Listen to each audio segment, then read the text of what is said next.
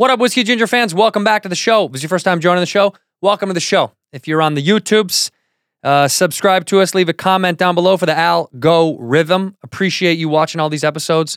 We're climbing up in them subscribers, about to hit 250,000, and I'm very appreciative of that. It's been a good long road for a couple of years here, and let's keep moving on this great thing. I am on the road. AndrewSantino.com for them tickets. I am going to be in San Francisco Halloween weekend. And then it's 19 cities that are all listed on the website, including Philly. We added a late show in Portland and Seattle, Chicago, Atlanta, Columbus, Pittsburgh, Grand Rapids, New York, Albany. I'm everywhere, man. Honestly, I'm going all over the country. I can't even remember most of the places that I'm going to. But go to AndrewSantino.com for those tickets. AndrewSantino.com for those tickets. My guest this week is Anthony Jeselnik. My guy, love this dude. He is so funny and got such an interesting process in the comedy world, the comedy business. He is wonderful. Enough rambling from me. Let's go to the episode. In here, we pour whisk, whisk, whisk, whisk, whisk. You were that creature in the ginger beard. Sturdy and ginger. Like vampires, the ginger gene is a curse. Gingers are beautiful. You owe me $5 for the whiskey and $75 for the horse. Gingers? Oh, hell no. This whiskey is excellent. Ginger. I like gingers. Ladies and gentlemen, welcome back to Whiskey Ginger. My guest today is one of my favorite people on earth. I say that for all my guests, but I mean it once again today. It's Anthony Jeselnik, the return of Anthony Jeselnik. Welcome. Thank you. Thank you for having me back or making me do this. I made you. To be more appropriate. The last time you thought this was going to be, well, this was at my house the first time you did it, and then you thought this was going to be my home. Did you really think that this might be the place that I've fallen to at this point? No, I just thought maybe I went to the wrong address. I think I was doing Rogan's podcast, and the Uber dropped me off, and I was like, wait, this isn't it. And I had to get another Uber. Sometimes you go to the wrong place. That I figured that maybe you were in a studio now, which I guess I'll call this. But yeah, I was I think I'm here. You thought I'd be? No, we keep it real ghetto, real low key. For everybody that wants to know, we're in Airplane Hangar 5 at Van Nuys Airport. All you have to do is go buy Jet Suite X. We're right next to Jet Suite X. And I live right next door, so it was a quick Uber ride. This is easy for you, man. Yeah. Wait, you don't drive anymore? I do. Only when when I'm doing a podcast, I just want to not stress about it. I read something on my phone. I'm listening to the Dodgers game right now, and watching that. Oh, you don't want to be watching it now. What happened last night? Boston, by the way, beat the shit. They've 11 to. Boston's hitting a ton, but it was 2-0 when I got in the car, and now it's 5-2. It's 4-2. 4-2. Yeah, you know what's so funny? Is that my interest used to be higher for Dodger games because I'm a Cubs fan, but I live here. Dodgers, I live here. I'll root for them. But for some reason, as of lately, I've been so disenfranchised with baseball in general that I just I watch intermittently. I don't know why. And maybe it's a football season started and I was like, I don't know, I'm over it. Yeah. I mean, I'm a Pirates guy, so it's been tough to root the last couple of years. But I got a Dodgers hat last year because I'm I got the dog during COVID, so I'm walking the dog. I needed to get hats, keep the sun out of my face. Yeah. And having a Dodgers hat, people treated me differently. And I felt like Fletch. I felt like I was just I'm middle-aged now. That people are asking me about the game, and I was like, I gotta lose this hat. I went back to the Pirates. By the way, Fletch, they remade. I heard they remade Fletch. They finally did it? They've been talking about it forever. Yeah, and because originally it was Joel McHale, maybe? No. I thought it was going to be... Don Draper. No. No, yeah, what's his name? John Hamm. John Hamm. He was supposed to originally be Fletch. And I thought it was going to be Ryan Reynolds. Oh, maybe that's who ended up doing it. He seems like the guy that would do it. Guy. Who's your pick for Fletch to redo it? And by the way, people that haven't seen, if you've never seen Fletch before, one of the best movies. I mean, I thought it was so good. It's just we don't really try those kind of comedies anymore. I love Fletch so much that I loved Fletch Lives as a kid. I saw Fletch when as a kid on TV, but I saw Fletch Lives in the theater and thought it was just as good because I was a kid. But you were wrong. Better.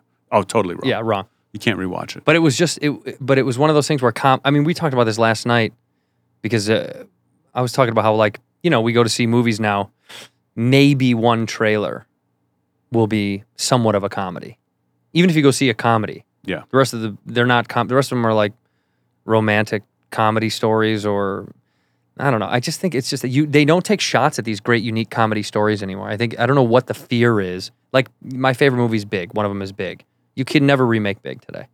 You just couldn't. And if you did, it would be too, I don't know, they would make it so littered with so many stars. It would like lose all of the fun that was back then. It was like Tom Hanks was the star. Like Chevy was the star. And then you had ancillary good actors. But you didn't have like 5 huge names to carry a movie where you're like, oh, that's that guy. Oh, that's that guy. Instead, it was like great actors around 1 or 2 really talented big names. Now I feel like every movie is like featuring 19 of the most famous people you've ever heard of. And you're like, well, that's not, I'm not, there's not enough actors, I think, that are good enough to make me forget who they are and see them as the character. I think that's rare. I mean, you know what I mean? I also think that like back in the day, like the movie Airplane. Yeah. Like the head of the studio was like, this is a piece of shit. And then he was screening it and his kids are dying laughing. And he was like, oh, let's put it out there. Right. And that doesn't happen anymore. Right. It's not your kid. It's not like, oh, my kid likes this, I'm going to do it. It's, we've got to test it. And not everyone, with comedy, you're not going to get everybody. Yeah. You know, there's not going to be another like Something About Mary. It takes a lot for everyone to get on board with the comedy that they're just not going that route. Why? What changed? Because stand-up certainly hasn't taken the downfall. I mean, stand-up's gotten strong. I'd say more stand-ups are selling more tickets now than ever before. But that's because it's so easy. You don't need to get like a crew. You just like, it's just one person and like their little team going on the road. But that's easy and it's so compartmentalized. But to get a big, everyone's taking big swings at the movies. And these independent movies don't want to fuck with comedy. They wanted to be some deep, you know, my dad killed himself bullshit that that you don't get to see a lot of indie comedies. And they just don't want to take the risk, I guess. I think it's also because, well, I mean, you know, this is conspiratorial, but I think that comedy doesn't translate overseas either. That's another thing. So, like, they're thinking about China. They know China's not going to buy, unless it's Kevin Hart, who's a recognizable face, or The Rock, or like someone that they've coined with comedy. It's not going to sell. It's got to be an action comedy. Totally. Yeah, someone has to die, blow up, guns, car flip. Yeah. That's why the Fast and Furious movies, to their credit, they've become so self-aware and they shit on themselves now. And that's the comedy in it, is they dumpster dive all over those movies. Dude, if Tyrese is the comic relief in your movie, it's not a comedy. No, like, I just like, but that has to be registered as such because now that's the only kind of comedy that's out there. I mean, what, The Martian won comedy? Didn't that win like Best Picture for comedy? The Martian, wasn't it? The Martian, was that like a Golden Globe for I comedy? seriously think it got comedy. I think it won for comedy. I mean, there's not a joke in the whole movie. It's like Matt Damon smiles a little bit when he should be like pissing himself. But and they're like, "This is funny." Yeah, I remember that was the controversy. Like, why are they calling this a comedy? But the Golden Globes are a sham. It's not real. They're still jerking off over Emily in Paris. Like they don't know what the hell they're doing. But would you host it if they asked you? Golden Globes. Probably, they would never, but probably I would take a shot. But I think that just got old, like the roasting thing. Yeah, what like Gervais Ricky did. Gervais's like 4th time, it was like, oh, this is over. I like Tina Fey and Amy Poehler kind of doing it, but then they got soft, where it was like roasting got so big that they kind of went anti-roast. Yeah, it was almost like compliments. Let's do this in a good-natured way that nobody wants to watch. You know why? Because those people at the end of the day know they might work with one of those guys, and they always think, I don't want to have that conversation of going, hey, you know this is all in good fun and da-da-da, because they're going to take it serious. Oh, totally. It's kind of like what happened with Sandberg and Mark Wahlberg. Remember when Andy did that thing, How's Your Mother, or whatever, on SNL, and he was actually like upset about it? Yeah. It's that kind of vibe where it's like people don't want to have that conversation anymore, being like, you know this is a joke. Yeah. None of this shit is real. It's an honor to have someone do an impression of you on SNL. 100%. Like someone sent me a clip that you're in on Dave. Yeah. Where they say we talk about you. Yeah, they go like, you're the #1 comedy album. Like, fuck you, Anthony Jeselnik. And people were like, are you mad? And I was like, I'm thrilled. Yeah. I've been sending this to people. Like, yes. It's an honor to be mentioned in pop culture. Yeah. Even if it's like, and I thought it was a compliment on the show. It is a compliment. Even saying fuck you, Anthony Jeselnik, like that's great. Like I love it. That's also because all of the writers, for the most part, 2 in particular, are like really big stand-up fans. Like really big stand-up fans. And that's just like a way for them to like wink or nod at something. Yeah. The idea that was offensive is funny. I can't believe we never talked about that. I forgot about that fucking line. I assumed because Who says that line?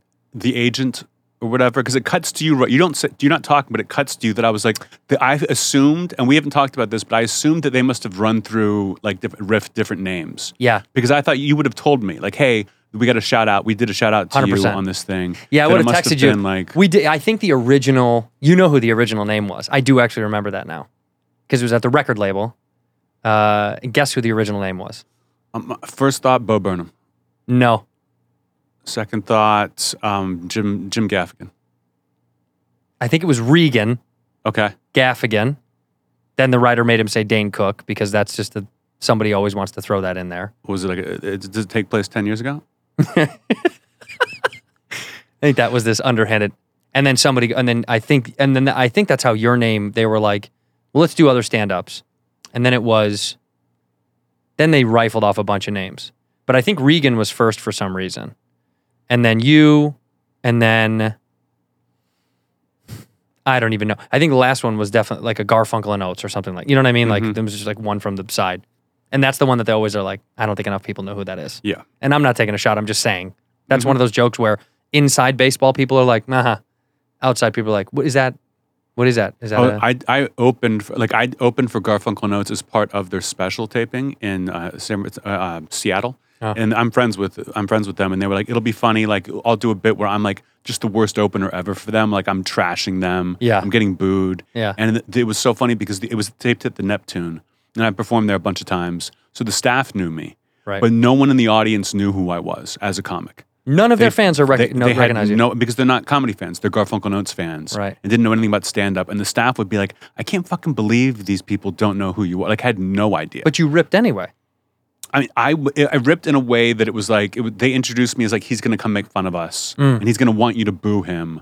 But I wasn't doing my act. I was just being like, just the worst opener you could ever have as part of my thing. Yeah. But then I was doing like a Q&A or doing a man on the street thing.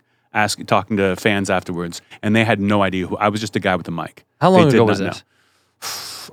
4 or 5 years ago now. I mean, time means nothing anymore. Isn't that weird? That is funny though to think about. Because 4 or 5 years ago, I think for sure they would know who you were, regardless. No, I mean they didn't know any. There's no stand-up who could have come on stage that they would have known who they were. Kate McCucci and Ricky Lindholm. So this is kind of this is so random. We don't really know each other. I think we've met, through the grapevine, but we don't know each other. And I got an email, I got a DM, maybe it was a DM, and it was like from Kate. And she goes, "This is super weird, but I have your mail." And I was like, "What?" She's like, "I think I live in your old apartment that you moved out of because I have like a check of like a cast and crew check that got slid under the door." And I was like, "No, seriously?" She's like, "Yeah, me and my family moved into your old apartment." And I was like, "Oh, well, I can stop by sometime. I'm in Hollywood tomorrow night doing the store." And this is funny. I thought, we don't know each other. So I was like, it's going to be, like, hey, what's up? And then we have to kind of talk because we do know we're comedy the connection. Mm-hmm. But she took the pressure off because she was like, "I'm actually not going to be home. I'll leave it at the front desk." I was like, "Great." Perfect. I would 'Cause have been like, tear it up. I don't need the money that bad to go through this. But you know what I mean when you're like, we have that thing in common. So I was like, oh, fuck, I'm going to have to be nice and have a little chit chat because otherwise it's weird to be like, thanks, and then not just leave. But she took care of it because the awkwardness. That happens all the time when I run into somebody that I don't really know that's a comic and we're on the road in an airport and you obligatory, you have to chat. But you're like, we've never met. We don't even know each other. We don't know anything about each other really. I've had that where a comic will come up to me and someone I know, what was his name? Big, heavy black guy. Really funny. Lavelle Crawford came up to me at the baggage claim. And he's like, Anthony Jeselnik. And I'm like, Lavelle Crawford. And we're both smiling. We both like each other's stuff. Yeah. But we're at baggage claim and it's like, that's all we had. So we're just kind of standing. It's like, so where were you? Where were you this weekend? Oh yeah, I was here. And then it's just like, let me get the fuck out of here as fast as possible. Yeah. No shade. Not talking any trash, but no, but there's nothing. You don't really. It's hard. It's also hard when comedians are in transit, like seeing people on the road or on the go. You're like, this is already the most annoying part about stand-up. The worst is when you're in first class and someone's going you're going to do a theater and they're going to do a club and they walk past you and say hello. I hate that. It's tough. Well, it's also one time I was going to JFL. I don't know if it was Vancouver or maybe it was the Vancouver time. Oh, no, it was going to Montreal. And I was going to Montreal and I was going late and because it was like the end of the Montreal just to do like TV stuff for that I'm Dying Up Here show, like the first season. And I'm sitting in like the third seat in first class and Jim Carrey and all these other people, and I see agents that I know that not are my agents, but guys that I know. And they're walking by and they're like, "Hey, what's up?" And I'm like, "Hey." and they're walking by, and it feels so good because the tables had turned back in the day when you were waiting at the gate with some young agent who you're like, you're fucking, you get this seat, you get up here, I have to sit in I'm the one that's going to work. You get to go fucking black out for 3 days on a company tab. I always hate, that bothered me so much, man. My favorite one of those, I just done, it was like 2013. I just finished the first season of the Jeselnik Offensive. Yeah. So like, I'd never been more like famous in a way that like I'm on billboards, I'm on subway posters. Like, everybody knows you. I'm over there. And it's exhausting at the same time. Like I just finished my 10th episode. I go to the wrap party. And the next morning, I literally get on a plane to start my tour. And the tour starts at Moon Tower in Austin. Yeah. So I get like 2 hours of sleep. I'm on a 6 a.m. flight, and it's like Mark Maron, Don Herrera, like a bunch of like comics, and like half of us in first class, half of us aren't. But it's a lot of people that I know, and we're all kind of saying hi. But it's 6 a.m. and I put in earplugs. I go to sleep because I'm exhausted. Yeah. And they're talking to each other, laughing around, and I'm not engaging. And then we get off the plane, and I get a text being like, "Your car is waiting out front."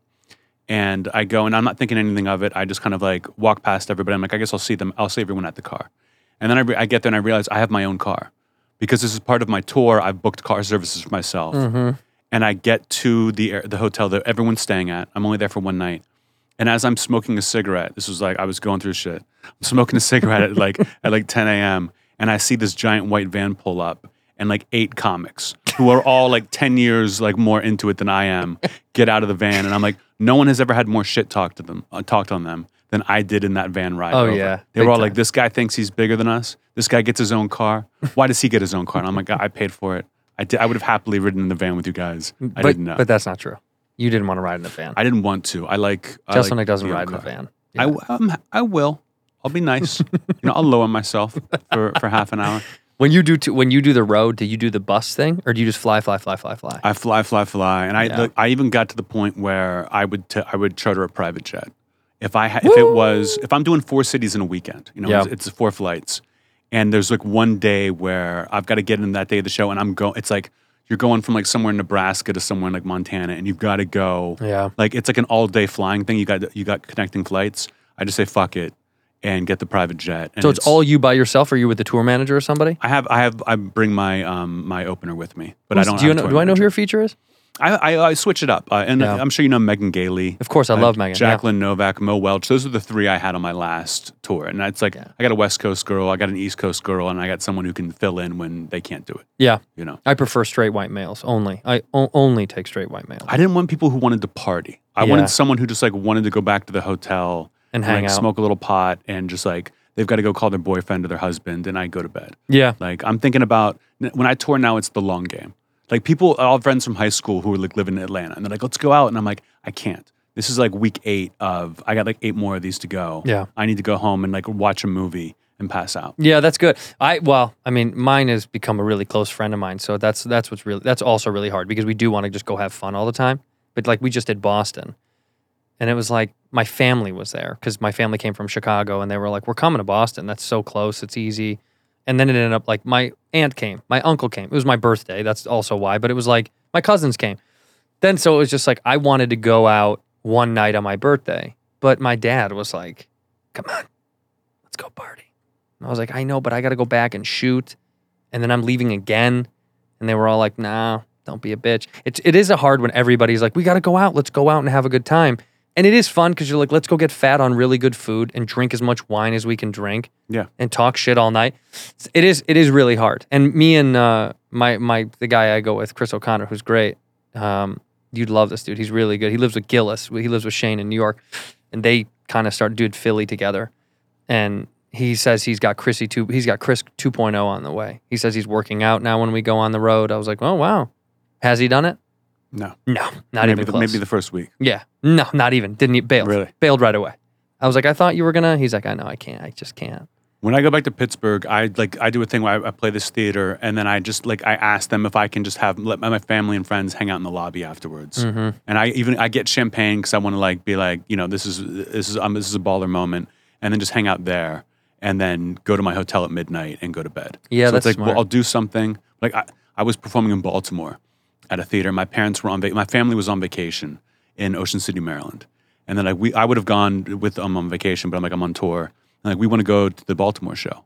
And I'm like, all right, I get them all tickets, but then they have to drive these like hours. And I'm like, I don't want you guys driving. So I'm like, I'll get you a bus.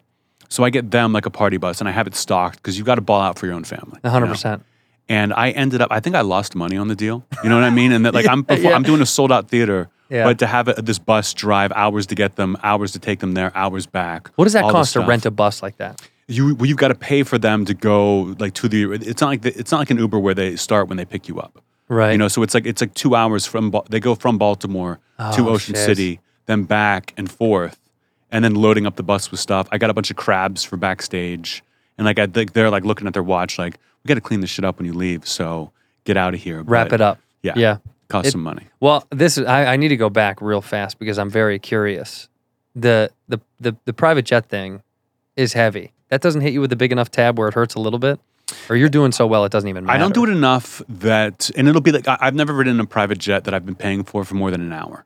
So it is really like, it's expensive, but it's worth it. Have you ever like, when you're flying coach all the time, and you like, you get to the counter and they're like, for $100 more, you can go to first class. Yeah. And you're like, no, fuck it. And then you spend the entire time in coach being like, I would give $100 right now to move up. Should have done it. Yeah. But now I'm like, if I was going to be flying all day, you might lose your luggage. It is, and it isn't a baller move. It's not like it's just like I can either spend 8 hours doing this, or I can spend 3 hours doing this, and I'm going to pay for that because it just makes everything so much more relaxing. Well, it's not a baller move because you don't post that kind of stuff. Like you're not that kind of guy that no one would know that unless you told me that.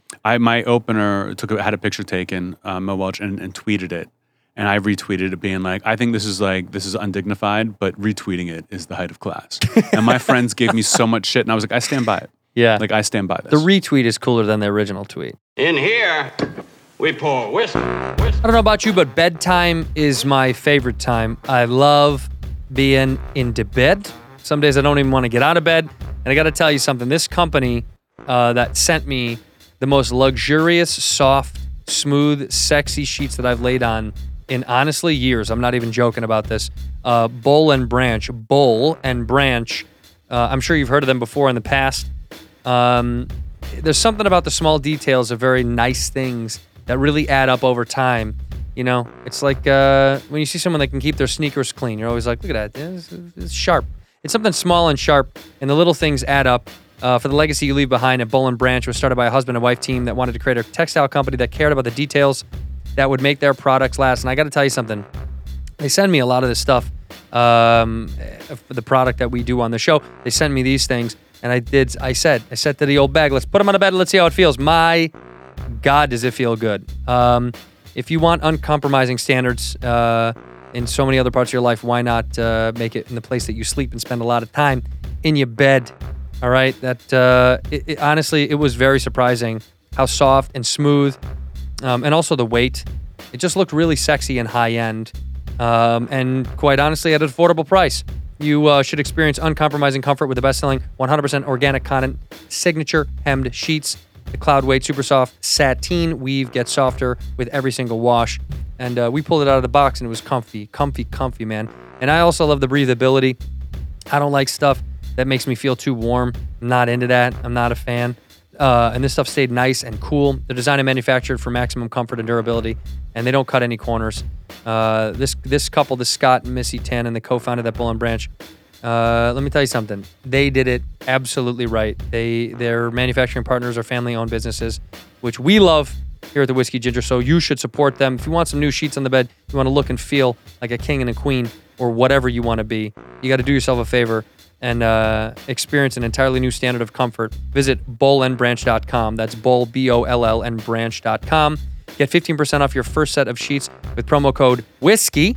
That's Boll and Branch, B-O-L-L, and branch.com. Promo code WHISKEY. Hey, I've talked about it before on this show, but if you're looking to showcase your work, if you're looking to blog or publish content, put up art, or tell people about your tour dates, like me, you got to use Squarespace to create your site. I use Squarespace, and I told you this before many, many times. I'm a stupid guy. I'm not smart, and if I can do it, you can do it. I'm tech savvy only to a very small degree, and they make it very simple. You can do almost anything with Squarespace as far as creating your own site. They've got email campaigns to grow and engage your audience with Squarespace email campaigns, and you can also create content that matches your website's pre-existing products, which I think is really cool. And they do something very amazing. They have these templates that are pre-built for you. You don't have to use them. If you're stubborn and you're a tech genius, go ahead. But otherwise, they really do have everything optimized for mobile right out of the box, and it's a new way to buy domains to choose from over 200 extensions, and there's analytics on there that help you grow in real time. 24/7 award-winning customer support, which we love, and also nothing to patch or upgrade ever. Built-in search engine optimization. So whether you're an artist, an architect, a writer, a nutritionist, a wellness coach, a personal trainer, a gamer, real estate broker, whatever kind of site that you're looking to create, artistic or not, plain or sparkly, they've got it all there for you. Use their templates or do it yourself. Either way, it's incredible. Go over to squarespace.com/whiskey for a free trial, and when you're ready to launch, use the offer code WHISKEY to save 10% off your first purchase of a website or domain. Squarespace.com/whiskey. Squarespace.com/whiskey. Ginger. I like gingers. Did you ever do Oddball when they were doing that? In San Francisco? No, Oddball was like the tour where they did like arenas. Oh, no. They did I didn't do that. 4 years of that. I did like No. the third year, and it was a lot of people, and like the same people, and a lot of pictures on private jets. And I never posted any of those, but I knew every other comic was talking wild shit because we weren't paying for the jet. We didn't care. Well, yeah. And they would have it like loaded up with booze. See, that and makes just a lot sense. of If pictures.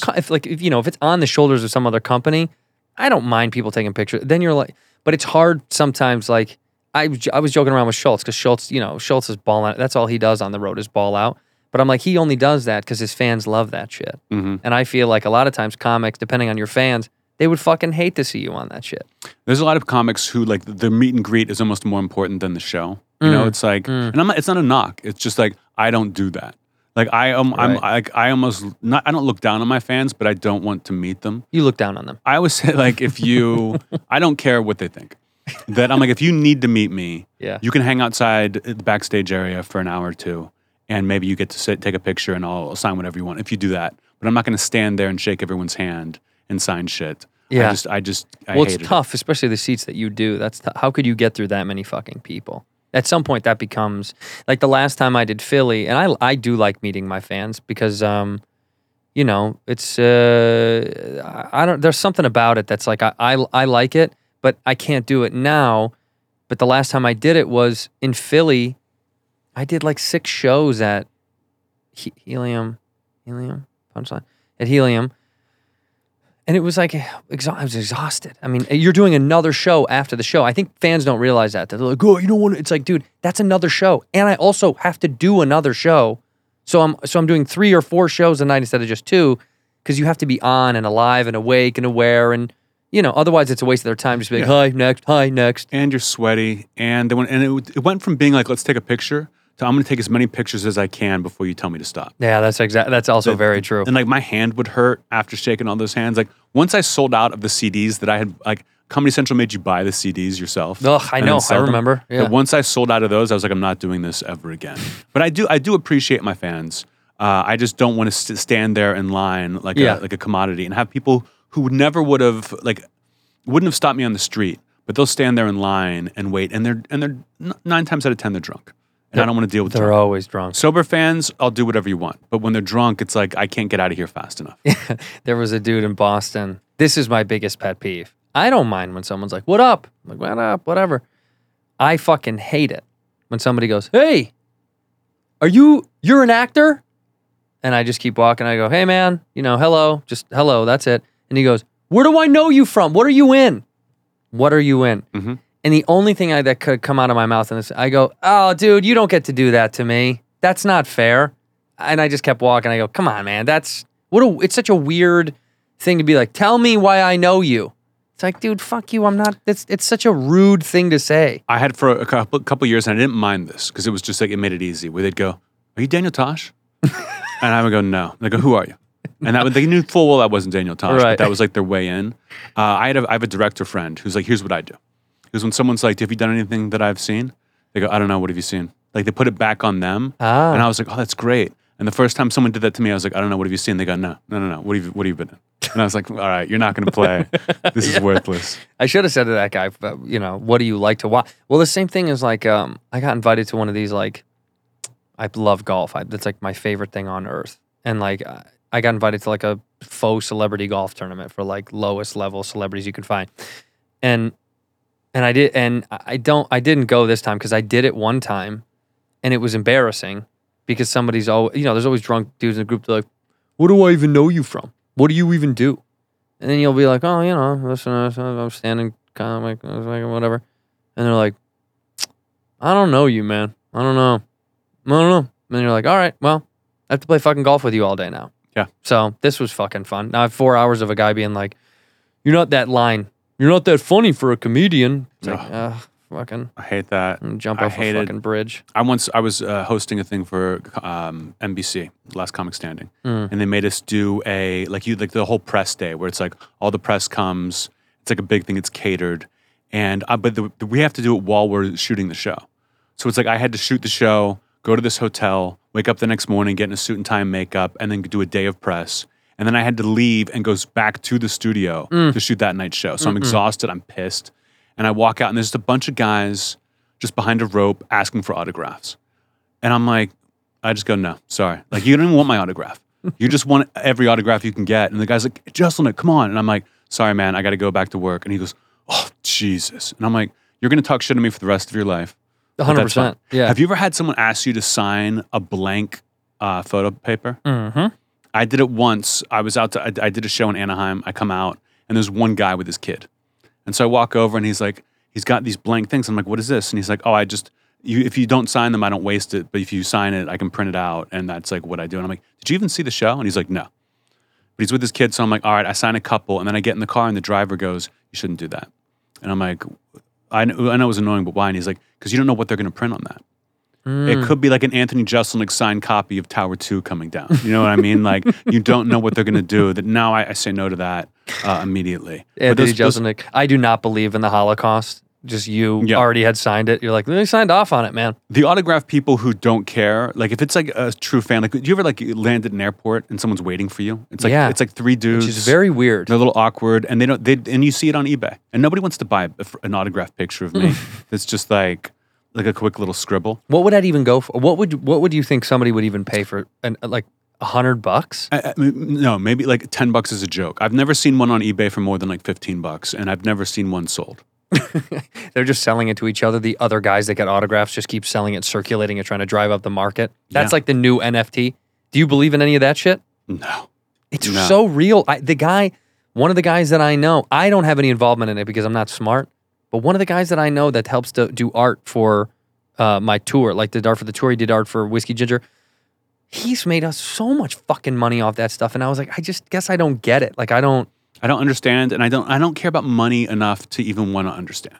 Yeah, I guess that's right. I have a business manager, and if he was like, we're going to put some of your money in NFTs or this, I'd be like, do your thing. But otherwise, let's be conservative. I'm not going to chase trends. And also, I always feel like I'm late into the game. Always. That you could, if you would buy Bitcoin back in the day, maybe you're doing well. But I don't really know. I truly believe it's all going to go back to zero. Yeah. And everyone's going to lose everything. Yeah, of course. I believe that too. I also think it's funding fucking, something shady and illegal. Like, there's no way that's not like a child trafficking source. Like, there's no way that's not some insane illegal black market fuel funnel for money. I just don't buy that either. Like, I just don't think that can't be backed by anything. So it's going to collapse. And for sure, the government's so shady. If they can't get in on it, they're going to kill it anyway. And it takes all your attention. It's like my little brother bought stock in GameStop when that was going on. And he was like, I bought some and I'm going to like hold on for this. And he said like for a week, he was just on his phone constantly watching it go up $1, down $1. Yeah. I'm like, I don't want to do that. I'm not that into anything that I want to spend I don't want to spend my time looking at these things. To me, that's like rich people's online Squid Game, where I think just like really wealthy people just like fuck with middle to lower middle class people being like, oh, buy this, to the moon, Doge to the moon, all that shit. And it does inflate it. And then all those rich fucks, they all sell it. Yeah, and then you're like, hold out, dude, hold for the long run, and everybody loses all that money. I'm sure people did make a couple of bucks on it. I'm sure there's people that did have to come up. But. Yeah, and I don't knock it if that's your thing. But like, I get an email once a month telling me how much money I have, and if I want more detail, I'll get it. But I was like, listen, I own stocks. Like, I have this like fund I put money in once a year, but the same thing everyone does. And I'm like, what do I own? And they printed out this huge thing, and I looked through, and I was like, Apple, okay. all right, and then just like gave it. Like I'm not interested. It's like if it goes down, it goes down. If it goes up, it goes up. I'm not going to follow it. Was there a moment in your life where you were like, oh, money's not a concern anymore? Like that, where could you retire tomorrow? I mean, I'd have to live, a little more humbly, I guess, than I do, a little more frugally than I do. But like once I had no money for so long, like no money. Same. That once I had any money, it felt like I had all the money. Do you know what I mean? That it was like, okay, now, once I was like able to fly first class, I thought like this is as good as it gets. And I didn't worry about it anymore. Just throw it on the pile. And I don't live in like a big, I don't live in a mansion. Right. I live within my means, but I have enough money that I feel rich. And like people are always chasing, that even if you might have $10 million, but you want 20. Yeah. I'm never going to be like that. That once I got to a certain point, I was like, okay, I can say this. And now I don't care. And I still want to make money. I still want to work, but it's not as important to me. But once I was able to, like, when I couldn't get lunch with my friends, and all of a sudden I could get lunch with my friends, I felt rich. That's huge. Yeah. Like, I'll never forget making $700 a week before taxes as an accounting clerk in LA on TV shows, and thinking that was all the money in the world. Or like when you start headlining clubs and you're getting $1,500, you're just like, I made it. Yeah, I'm and rich. you don't understand what door deals are yet. You know what I mean? It's like, and you don't understand theaters are a thing. And then it's like arenas and co-headlining, where it's like it's just these giant venues that I've thought I've made it so many different times that it doesn't even excite me anymore. I'm just like, okay, like. So what's the goal then for stand-up for you? Just to keep working, just to keep becoming a better stand-up? No, I mean, I honestly, I think I get better every time I'm on stage incrementally just by doing it. The goal is just not to stop and to churn out as many jokes as I can in my lifetime before I'm like sick of this and I want to quit, because I still love doing it. But it's like I'm working on my 5th hour now of comedy, and it's jokes. It's like if I come up with a great idea, it's 60 seconds. Like I'll talk to Tom Segura about this, and he's like, I go to the dentist, and that's 20 minutes. You know 30. what I mean? Yeah. And he's like, for you, that might be a 30-second joke, and it's a great joke. But that's what I'm interested in, getting as many of those out of myself as I can. Yeah. So and I'm aiming for brilliance. I'm aiming for greatness, and I think in those 4 hours I've done, I think I have a handful of truly brilliant jokes, but just a handful. But I'm trying to do as many of those as I can and enjoy myself and try to evolve. What do you think? The other stuff that's in there that's not those truly brilliant jokes is just great jokes to support the other things? I think it's like you've got to fill the hour. And it's like you can't just have nothing but great jokes, because people would kind of get bored of it. I feel like I'm a pitcher. You can't just throw fastballs. That you got to have some change-ups, you got to have some curves in there. So, but I think some of them are like, no one would ever see this coming. There's some that like comics who are like, I can kind of see where you're going with this. Sure. But the audience has to laugh. And if they see it coming, so I'll get the laugh sometimes. Like I'll have 2 or 3 jokes a special where the audience laughs a little harder, not because it's such a brilliant joke, but because they kind of guessed it first. Yeah. And they're happy that they got it. But that's almost setting up the next one where they think they know, and I really get them. It's like a crossover dribble. Yeah. Are you doing this hour right now? Do you have it set up somewhere, or are you going to go your own way? What do you mean? Like a lot of people now are turning to the alternative, where like Louis has people buy it on his own site. People aren't going with Netflix anymore. Some people are going independently distributing, or I don't want to do the work. I want it to be seen by as many people as possible. But like I loved Comedy Central was just like, here's how much you're getting paid. We'll take care of the rest of it. Whereas Netflix is like, here's what the budget is. You'll get this, and the rest is going towards that. I'm like, okay. But Netflix has kind of annoyed me with the lack of audio. The album was important to me. That now they're not doing albums anymore. They don't. They'll do a vinyl for you, so you can be like, you can get nominated for a Grammy or whatever the fuck. But you can't stream it, and you can't like buy the physical media unless it's vinyl. Yeah. So you have to do a separate record deal with another record company. They don't even do that anymore. Like I had a 3-album deal with Comedy Central, and so I did 2 albums with them, and then my last one, Netflix had to do it, give me an album, and then the last one I had to really fight for to get it. And they're like, we'll do this, but you can't stream it. You can only buy it digitally. I have a record deal with like 800 Pound Gorilla that puts out the vinyl. Right. And then, but you can't hear it streaming normally. That I'm like, I kind of like that aspect of it, even though it doesn't really exist anymore. Yeah. Like it was important for me to get my first album in stores, which is why I signed a 3-album deal with Comedy Central. And then it was right at the moment where they just stopped doing that. Yeah. That like to get a copy of Shakespeare, you had to like get it from me in person. You couldn't go to Best Buy and pick it up anymore. But as a kid, I loved getting Stephen Wright's album. Yeah. I remember going to get Demetri Martin's first album. at Best Buy the day it came out. Like that was just cool to me. I Yeah. still go to Amoeba and go to the comedy section and look through. Are they and there? see- There's still albums there? I haven't been to the new Amoeba yet, but the old one had a comedy section, and I would go even like I didn't have a Jeselnik label, but I had the J miscellaneous, and I would go through. And if it was there, I was like, "Fuck yeah!" That's and if cool. it wasn't, I was like, "Someone bought it." Cool. Like I was happy no matter what. Yeah, that's a positive outlook on it. Yeah. Who was there? What albums were there that you were like, this guy's got an album here? The people that I'd never heard of, that there Yeah. would be like 10 of them in there. That you're like, no one's buying this. It's like this is bad. Yeah. But I loved like old Rodney Dangerfield albums. You know, I don't think I ever really bought physical copies, but Did you I used to be loved able to go those. to Amoeba and listen to records? Could you sit? Was there a record listening room there? I don't know if it was a room. I'm sure you could. I never. Because did I that. feel like I remember when I first moved to LA, there was like a little shitty, I shouldn't say shitty, but it's like there was a little like fucking divey record store in Culver City, and you could listen to records. I've been to places like that. And I Or was like, that's got to be a dead thing these days. there was a Virgin record store on like on Crescent Heights and Sunset that I Oh, used yeah. to love because they would stay open Monday nights until 12:30. So when albums came out on Tuesday at that time, if you really wanted it, like I went and bought White Stripes Elephant at midnight because I was so pumped to hear it, Wow. and then drove around all night listening to it. But they had a thing where you would scan it, like there were headphones, and you would scan the barcode, and then you could listen to the whole album if you wanted to. That I never really did that, but I liked that you could. Was that something that you? So because we talked before, like you used to love going down to watch movies at ArcLight. Mhm. Like, have you always been like a cinephile? Like you were, were you a kid who was obsessed with film when you were young, or no? I wouldn't say obsessed with film. Like I wasn't like going back and watching Criterion shit, but I loved going to the movies. And there's a point when you're a kid where every movie you see is great, Yeah. and then you realize. Like I remember my dad taking me to go see Superman 4, and like loving it, and my dad just not talking on the way home. And then I read an article a couple years ago about how it's like the worst movie ever made. Yeah, it's they used bad. the same shot over and over again of him flying because they had no budget. And I like called my dad and apologized. He's like, I don't remember the movie, but thank you for the phone That's call. what it's like to be a dad, though. You just Yeah. have to do that. Like I remember made my dad ride some ride. We went to like Six Flags, or yeah, Six Flags or something, and I made him ride the same ride over and over and over again. And I remember him saying to my mom, "I'm just fucking exhausted. Like I'm gonna go to the hotel. I'm exhausted." And I was like, "How can you be tired? Like Yeah. we have so much day left." But then you realize you get older. You're like, "Oh, he just was doing that to be a good dad. Mhm. He fucking hated every second of it." Oh yeah, maybe the first time he was like, "Okay, I'm bonding with my son," and then he was like, "Oh fuck, Fuck. this is bonding." What did I Fucking do? hate this kid. But now to go see a movie, it's got to be something. I mean, especially after the pandemic. I've been to the theater twice since the pandemic. Once I went and I saw the movie Old because it had been out in theaters forever. I knew it would be an empty theater, Yeah. so I was like, "Let's go see Old and feel safe."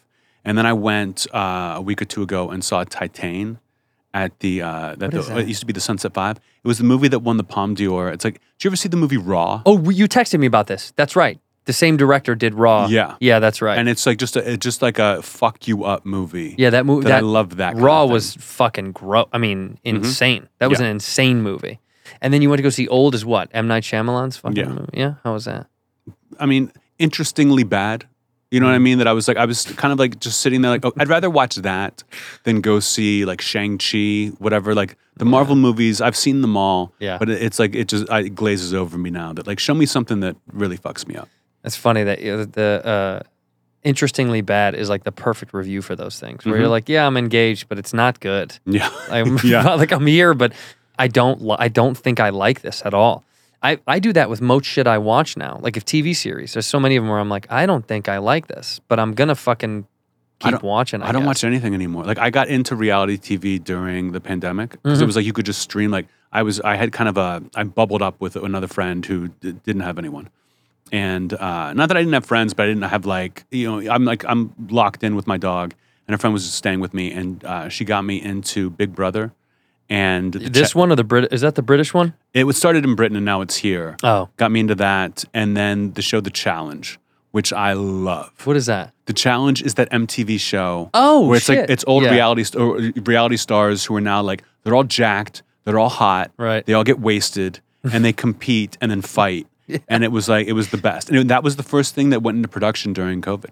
They went to Iceland and just got like the best of the best and put them in there for like for a couple months, and I was obsessed with that. It's still on. What is it, on Netflix or something? No, it's on. You have to get like the Paramount app or sure. or watch it on demand. But I watch that every week. So you're obsessed with reality TV now, huh? Just the challenge, and then I watched Big Brother this year, and I'm like, maybe I don't know if I would get into it again. Yeah. But it was just something to watch. But there's no, except for like Succession, I'm excited about.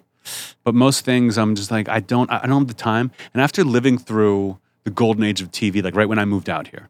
Sopranos was going on. Yeah. You had The Wire. The Wire, yeah. You had Deadwood that I got to work on. It was like the thrill of a lifetime. And as an accounting clerk, not as like an actor, just like being on the set was amazing to me. After those three, I'm like, what are you going to do? Like, what are you going to do that blows my hair back after that I just don't care. In here, we pour whiskey, whiskey. Hey, you know what's scarier than ghosts and ghouls on Halloween? Shaving your balls and nicking your sack in the shower and bleeding out. That should have been the final scene in The Shining. Jack breaks in and goes, here, yeah, and he just sees another dude shaving his nuts and jumps and makes him cut and bleed out. Scary times, man. You don't want to nick your sack, don't do it. You got to get Manscaped. You know I love Manscaped. There's no reason to cut up your pumpkin when you're carving it. Manscaped's here to upgrade your grooming experience. Go from bite-sized candy bars to a king-size candy bar. Pull back the wrapper. 2 million men are using this. Go to manscaped.com for 20% off and free shipping with that code whiskey20. Manscaped is incredible. Unlock that confidence. They got the Performance Package 4.0. You're going to find the holy grail of men's grooming. I got to tell you, that Lawnmower 4.0, the lawnmower, I have 3 of them at the house, and I love them. One for my face, one for my balls, one for my butt, and the butt also is the Nifkin trimmer. But that Lawnmower 4.0 is incredibile. It's got that skin-safe technology. You're never going to nick your nuts, I promise, or your Gucci or Gruner for your Nifkin. They got the Weed Whacker, and also that nose, the Weed Whacker, that's the nose and ear hair trimmer, which I like. And seal the deal with that Manscaped liquid formulation, the Crop Preserver, ball deodorant, the Crop Reviver. I'm telling you, this stuff makes you smell and feel good. There, even in this performance package, they threw in some boxes and the Shed travel bag, which you're going to need. They got so many life-changing products. You got to check it out. Get 20% off and free shipping with the code whiskey20 at manscaped.com. It's 20% off and free shipping with the code whiskey20 at manscaped.com. Say trick or treat to your beautiful new Halloweeny with Manscaped. Ginger. I like gingers. Did you work with anybody as a clerk that now that you got where you are that were like, dude, I used to work with you? There was one of my favorite tweets ever. Who's the guy who created the Shield? Sean. Yeah, no, I see the name. Oh, he does SWAT now. He did the Shield. I know. He was on the Unit. There was I did 3 shows: American Dreams, Deadwood, and then the Unit. And he tweeted, he was like, I just found out Anthony Jeselnik was the accounting clerk on the Unit. Accounting's loss is comedy's gain. I love him. And I wrote him, I was like, this is the best tweet I've ever seen. But otherwise, people don't remember the accounting clerks. Yeah. Like when I've had 2 TV shows, and I always go into the accounting department to be like, I used to work in accounting, so I'm gonna I know that you guys don't get a lot of action, but I'm gonna come in and talk to you guys. And they look at me like, what are you talking about? Leave us the fuck alone. We're in here for a reason. like get out of here. You don't talk to me, man. They big time you. They're like, get the fuck out, pal. Yeah. Did you go to school for that shit? I went to Tulane, and I was an English major. I wanted to be a writer. I thought I'd just be literally writing books after that. So I didn't think about entertainment at the time. But my parents said, we're paying for this. So if you're going to get an English major you can't get a job with, get a business minor so you can work. And so I was out here for a while, and my best friend, who I do my podcast with now, he works for the NFL. He was a page at NBC. And he had my resume just on his desk trying to get me a job doing anything. And somebody came by and was like, oh, he was a business minor. We need someone to do accounting for 6 weeks on American Dreams to clean up some mess. And by accounting, I didn't really know that. I couldn't tell you much about accounting, but I could file stuff and tape receipts to pieces of paper. Sure. So I went there, and they liked me enough that they kept me on the whole season. And then that boss would bring me to Deadwood, brought me to the Unit. And when the writer's strike happened, the last big one, the Unit got shut down, and I was gone. And then I never went back. I was on the road. At that point, you didn't need it. No, but I would be on TV, at night, and then have to come into work the next day. So I was truly miserable having to answer the phone and get yelled at because they hadn't gotten their check yet. When I was like, oh, did you see me on Kimmel last night? I fucking crushed. You didn't watch me do my set? Anyway, yes, your check will be in the mail very soon. Mm-hmm. Dude, was that in New York, 30 Rock? Or when you said NBC Page, that's out here? Yeah, they have the Page program in both. I always think about, whenever I hear that, I'm always like, oh yeah, the Page is over at at NBC there. But I guess what? I didn't know they do that out here. They have one in Burbank and then one at 30 Rock, yeah. Burbank. But everyone remembers Kenneth, you know. Yeah. Well, and also I think it's just a thing that it's such a notable thing about 30 Rock is just NBC pages are just a part of that, the cultural zeitgeist of that running around that building. I mean, when I tested for that show, and even when I went back, it's like page is a part of the culture that I feel like you see. Hollywood here, I feel like there's too many people doing too many things. You're like, what is that? Who do all these fucking people do? And there's no signification. It's not like you look like a type of way. Where there, they usually look, they're wearing the uniform. Their uniform. Yeah. Out here, I have no fucking idea. Yeah. Like I'm doing this Netflix movie right now, and honestly, there's so many fucking people that work on the movie. Sometimes people come up to me and say something, and I'm like, maybe that person was important. I have no fucking idea. No idea. Like, I'm not gonna call him out, but one of an actor friend of mine was with me at a thing, and the president of FX is standing right next to us. We're talking to someone, and then he comes over, and he's like, "Hey, what's up, Andrew? How are you?" I'm like, "Hey, it's great to see you. How you doing?" He's like, "Very good. Da da da. This is great. Da da da. We were premiering season 2 of Dave, all this stuff, and da da." And the other actor next to me is like, "What's up?" He's like, "Hey," and he goes, "Who the fuck are you?" And I was like, "No, dude." And he goes, "Well, I'm the guy that does the thing. This is my thing. This whole thing." And he was very polite about it. He was very, very cool. He could have been like, "Who the fuck do you think?" But he was like, "No, I'm the guy. This is kind of my whole thing. All this stuff is my thing." And he goes, "Oh shit." And I was like, "Okay, nice to meet you, dude." And when he walked away, I told my buddy, I was like, you don't know who the fuck that is?" He's like, "No, he's wearing fucking street clothes. How the fuck would I know? He's supposed to look more important than me." I'm like your friend. Like I've said, "Who the fuck are you?" to people, and they've told me, and I'm like, "Oh, wow, okay, now we can talk." But like when you just walk up and assume I know who executives are, Yeah. like I never know. No, I don't know. But I usually just play my cards close to my chest, and I'm like, I don't know. That could be the fucking. I can't tell anymore who's super important, who's not. I got into an argument with a guy on set that was about. And then halfway through, I realized, I was like, fuck, what if this guy is fucking some EP at the thing, and he's going to be like, well, you're not working with us anymore. We got in an argument about touring, and he was like, do you feel it's a little irresponsible to be touring right now? And I was like, no. When would be the good time for me to go back out? People are vaccinated, and those that aren't, they make the decision not. That's their fucking right. I'm going to move forward. I'm going to not stop what I want to do just because other people are making their decisions.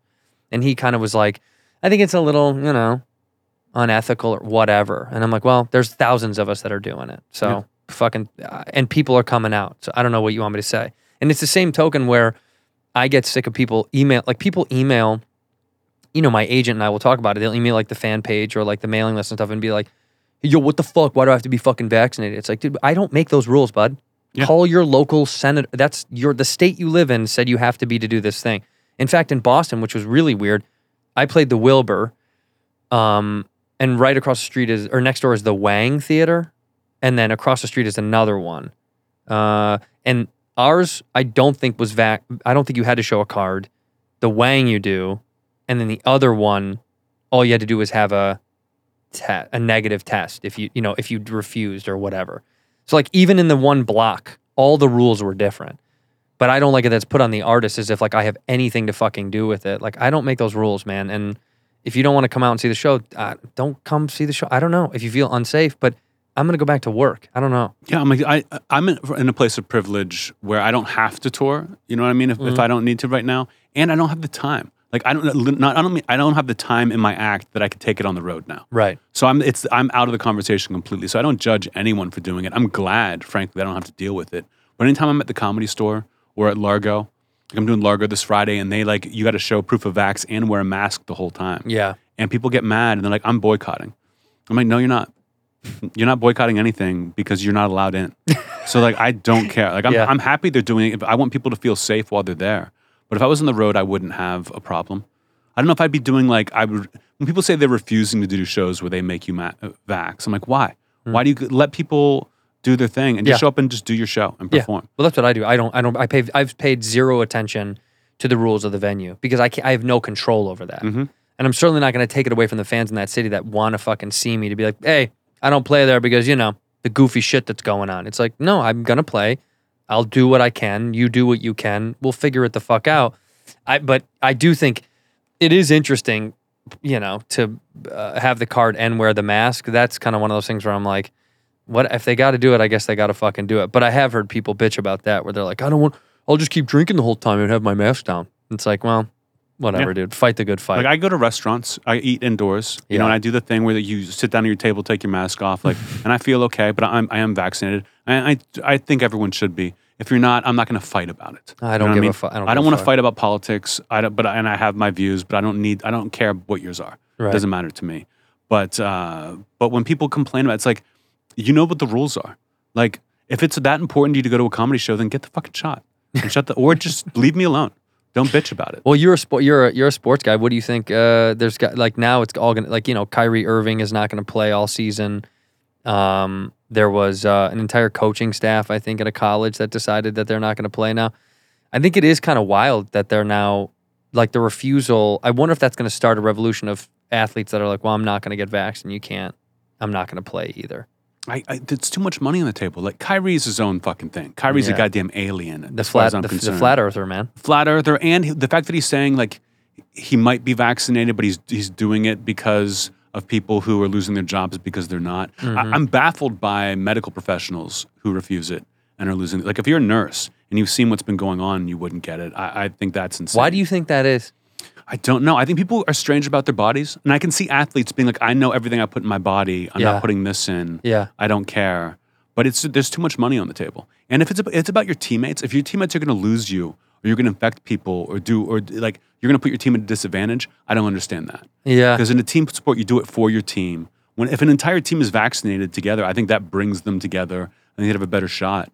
But I'd be furious if I joined a super team with Kyrie. I mean, luckily they got Harden and Durant, so they don't really need him. They're going to be okay. But I would be certainly annoyed. I think it is all about the money, though. I'm sure there's guys that are like, I don't want to fucking get it, but they're like, how much? Yeah, fucking. Like, I got guys opting out of the season, last year, for the NFL, with like a bunch of Patriots. We're like, we've won so many fucking rings. We've got so much money. Like, I'm just going to take the year off and chill. Yeah. And I got that. Yeah. But like, as a comic who is doing well enough that I was like, okay, I'm taking a year off. I didn't do any stand-up at all, even outdoor shows, until I got vaccinated. Because I was even like, I wasn't worried about myself as much as I was kind of worried about, like, I've been so safe and I'm going to get it from this. Like, that would be stupid. Mm-hmm. But also, I didn't want people getting it coming to see me. Even if the show was outdoors, like, they've got to get there somehow. It just felt irresponsible to me. I understood other people doing it. But once I finally got it, I was like, I wouldn't have taken a year off without this. And I think I needed the year off. Did you write? Well, did you write during that time or no? I tried it in the beginning. So hard. And it was like impossible. If I don't have to get up that night, like doing Largo once a month, I have to have new stuff. Yeah. I've got a 15-minute set that kills that I've been doing on the regular everywhere I go with very little, tweaks. I've seen you. But I'm like trying to write new jokes just so I can try them out. I'll try them out this week and premiere them at Largo. Because I want people who are coming back to see at least something new. Yeah. Where I talk about somewhere and trying something else out. But other than that, I feel fine doing the same 15 minutes. Which is kind of a problem. I like getting out of that comfort zone. I wish I had to do 20, where I'm like, I'm bombing with this 5, I've got to fix it. Because when you just do 15 and you kill, you just feel like you walk out feeling fine. And since I don't really feel like I'm going to be touring anytime soon, I'm taking my sweet time with this 5th hour, but I'm okay with that. Do you ever do that thing when you write a new chunk and you go try it out and it does great and you're like, right on. And then you go do it again and you're like, I don't like any of that fucking stuff. I'm not going to do any of that shit. All the time. It's so weird. The feeling of that is strange. I'm going to do a show tonight. And the last time I did it, I tried out a bunch of new stuff. And it worked pretty fucking well. And then I tried it again before I left to go to Boston. Because I was like, maybe I'll just jump in that 10 minutes. Maybe I'll throw it. And it just was mediocre. I was like, it's just so annoying that when you're trying to build. And I think also culturally what's going on right now, there is this, like, people are really anxious to get, back out to see comics and clubs and everything, but there's still we're almost there vibe from crowds that's like, the road is different, but I mean, locally, it's like, yeah, no, we're in, but, be careful. Just be careful what you're talking about. There's almost like this looming thing behind it for some reason. I mean, not about just about cancel culture in general? Just everything. I think people are weary of all. I think people are so smarter now about what's going on in comedy, what's going on about social and culture. They don't really just escape and then live in this moment with you. They're thinking a lot about the outside world responding to what you're saying. See, I can see what you saying that. I'm immune. Yeah, you Like have to people be. know at this point. People are like expecting me To say some fucked up shit. Like I open with that trans bit, and I wish to God I could do a special tomorrow because of Chappelle like bringing up all this renewed. It's like here's how you can do a trans bit without making anyone upset. Right. You know, here's how you can do it in a way that's not bowing down to PC culture, but is doing it in like a very smart way that I think like only I could do. Yeah. And I wish I could get it out. Like I thought about like, should I just go on Kimmel and do a 5-minute set just to get this out there? But I don't want to burn it. I want people who see the hour when it's done to get the whole hour. I get that. You know? When you saw Chappelle's stuff about all that, is that annoying when you see that? Because then you're like, well, now anybody after it's going to be like, well, look at the version that he did versus the version that he did, because it is such like a touchy thing now. No, the only time I felt that way was my first stand-up special was called Caligula for Comedy Central, and I taped it, and it was at the time rape jokes were the thing. Where it was like everyone was fighting about that I opened with the rape joke. Yeah. And I was like, you like that? I got 5 more. And I had 5 more rape jokes throughout the special. And then after I taped it, the Tosh thing happened. And then it was like, well, it's almost hack now to do. It's like you're trying too hard to do a rape joke. That I was glad I kind of got it in under the radar. So it was like, it was still a little edgy at the time, but it wasn't the same way it would have been if that Tosh thing hadn't happened. But I think like my trans joke is almost a response to Chappelle's obsession with it, you know. When I watch the special, I'm like, I'm not offended by this. You've done 5 of these that I would love to hear you talk about anything else. And I know he's got other material. He's like choosing this. And I love Chappelle as he's one of the greatest comics of all time. Yeah. But I don't understand the obsession. I mean, I don't know. For me, it was one of those things where, you know, yeah, I mean, it's just, I didn't love the joke. I didn't love the jokes. So I was like, I love him, but it's hard for me to fight back on some of that stuff because I'm like, man, I don't like that joke. It's not that it offended me or that I was upset that it offended another community. It was more like I was like, I just didn't love the jokes. Yeah. I just wish I know he writes better stuff about other stuff. So you're like, there's a fight online. There was a fight online between comics talking about it. And you're like, or we could just say that we don't really love the joke because that seems to be the impetus of the problem. I read about it and I wanted to just not watch it. But I'm like, people are going to ask, and I don't want to be the guy who's like, I haven't seen it, but from what I've read, because he did a special a couple years ago where he got a lot of hate on the internet and people were writing the jokes. And then I watched the special and I was like, there's a twinkle in his eye. The way he's saying this doesn't translate to the page, that people are overreacting to this one. Right. And I forget which one it was. So I was like, I'll watch it for that. And I felt the same way as you, that I'm like, these aren't that good. The crowd's kind of like oohing that like he went there. But he's like, I did my last special and I had a 20-minute abortion story at the end that I'm very proud of. That's the succulent. Yes. Yeah, I remember that. And I'm like, I can never tell an abortion joke again for the rest of my life. Like, I hit it so hard for 20 minutes. Yeah, that's the one. That, like, that's done. Right. For me, that I can't believe that he doesn't feel that way. And I'm glad at the end where he's like, I'm not going to do this again. I'm going to take a break for a while. And I can't wait to see what he comes back with. Yeah. But, and I always want to watch. But I've just been like, you seem angry more than trying to be funny. Like, he has a place of privilege where people are going to love him no matter what. Totally. And come out and see him. That he doesn't care about being funny. Like, I want to be able to kill everywhere with my act. Alt clubs and like club clubs. Yeah. You know, I'm Largo and the Comedy Store. Like, I know something's really good if it works at Supernova, the Comedy Store, and Largo. Because I'll crush with something at Largo and then take it to the store and they're like, like nope. Or I do a thing now where I'll come up with like a story. And I'm like, I got to do this on a talk show. Like, I got to do this, like, sitting down, telling Jimmy Kimmel this story. Right. Because it's not me. Right. You know, it's funny. And it's like, it would be a good dinner story, but it doesn't work as a stand-up act. So you'd have to just save it for something else. Or interject it into another thing that you're going to do. Oh, I burned half an hour of material that I was doing on stage just promoting my last special by telling that story on the couch. And it was like, it's not a conversation. It's just me literally doing stand-up, sitting down. But it made more sense coming from me as a human being than me as the fucking devil piece of shit I am on stage. You know. I know when people don't know you, and I know you, it is funny when people think they know who you are because of the character that you portray on stage. But it is very much not you in this weird way. I mean, it's you. Sure. But it's not but it has this and I think that's probably because, you saying that you wanted to be a writer.